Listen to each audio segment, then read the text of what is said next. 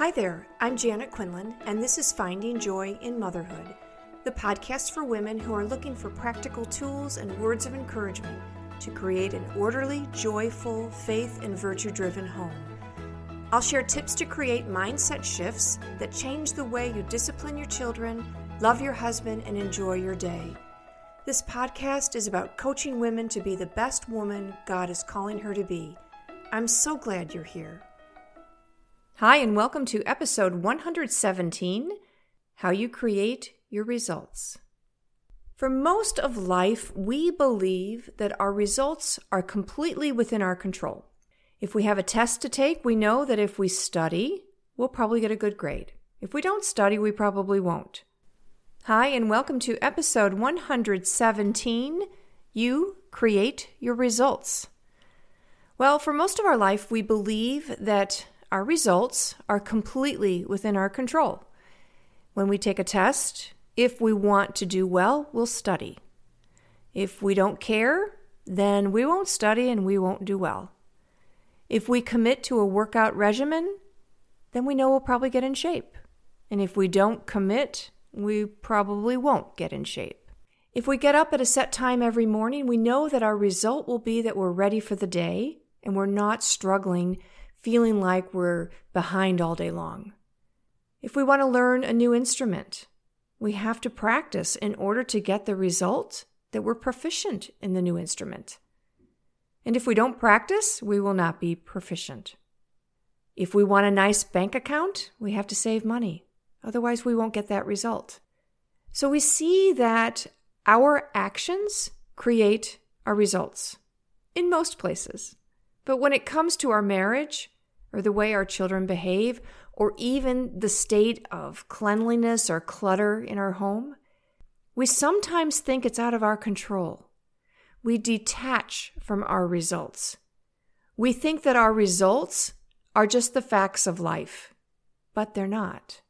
We give up and come to the conclusion that our life is just different. Our kids are just harder. Our husbands are just not as thoughtful as other husbands. And when it comes to our home, well, we just can't change the way we are. Or maybe we have too many children, we're too busy, or we don't have the skills to keep a clean home. The truth is, the results we have in our life come from what we believe, our thoughts. And actually, that's good news. Because now we can feel some control in the results we create. If you are committed to the belief that your children are just strong-willed, then you'll never give yourself the space or the opportunity to challenge that. You've created that result. Your children are undisciplined and don't obey because you don't think you have any control over them, and you give up. So you spend your life just trying to get through the day without another eruption, feeling like a failure in your motherhood. But what if most children are characterized by their parents as strong-willed? And as a retired teacher and someone who's been speaking publicly on parenting issues for, it's been 30 years, almost everyone thinks their children are strong-willed.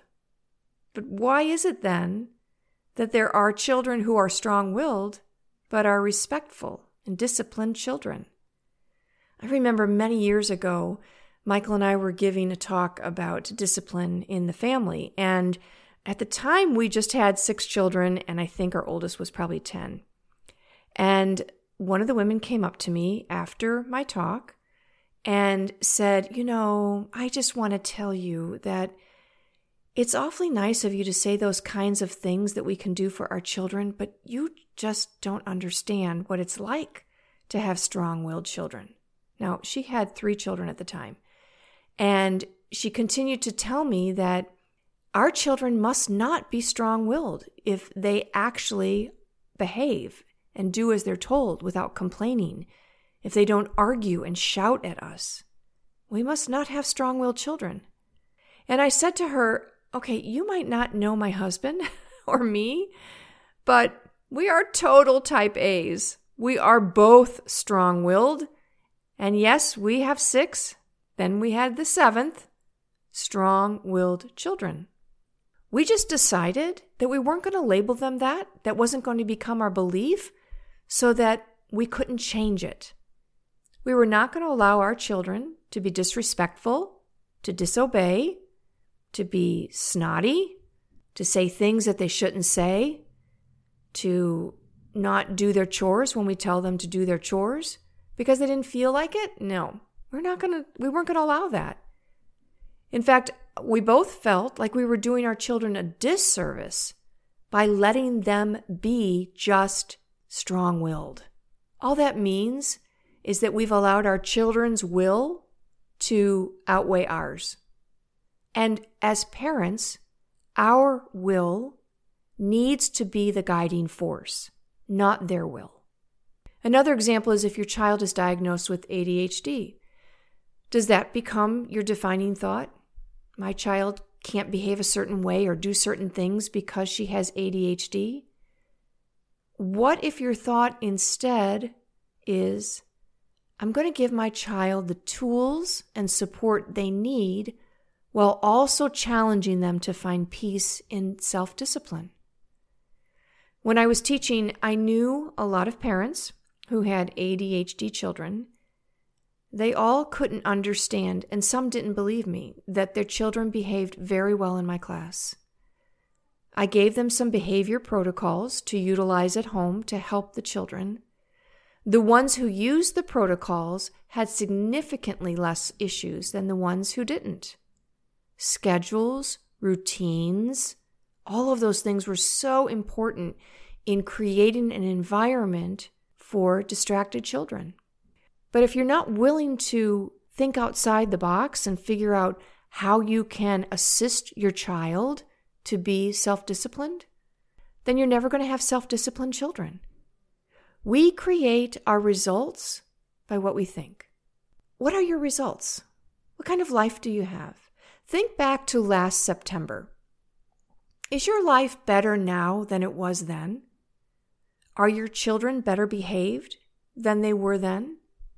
Have you deepened your relationship with your husband since last September? I want to tell you about Reimagine Motherhood. It's my monthly coaching program, and it helps you discover the tools that you need while I coach you through the how, the process, to create the results that you want. Would you like to finally get control of your home management system so your house is clean and clutter-free? Would you like to have meals on the table every night and some extra meals in the freezer for when you need them? Are your children growing in virtue, self-esteem, self-discipline, and faith? Most importantly, are you supported in your vocation? Are you finding the answers and hearing the encouragement you need to create that bright and cheerful home? That's what the women have experienced the last few months in Reimagine Motherhood. They have meals on the table with some in the freezer. They have embraced their role as leader and disciplinarian with their children. They have realized that they can have disciplined, happy children without screaming or losing their mind. And they have been supported in this vocation. I would like to invite you to come join Reimagine Motherhood.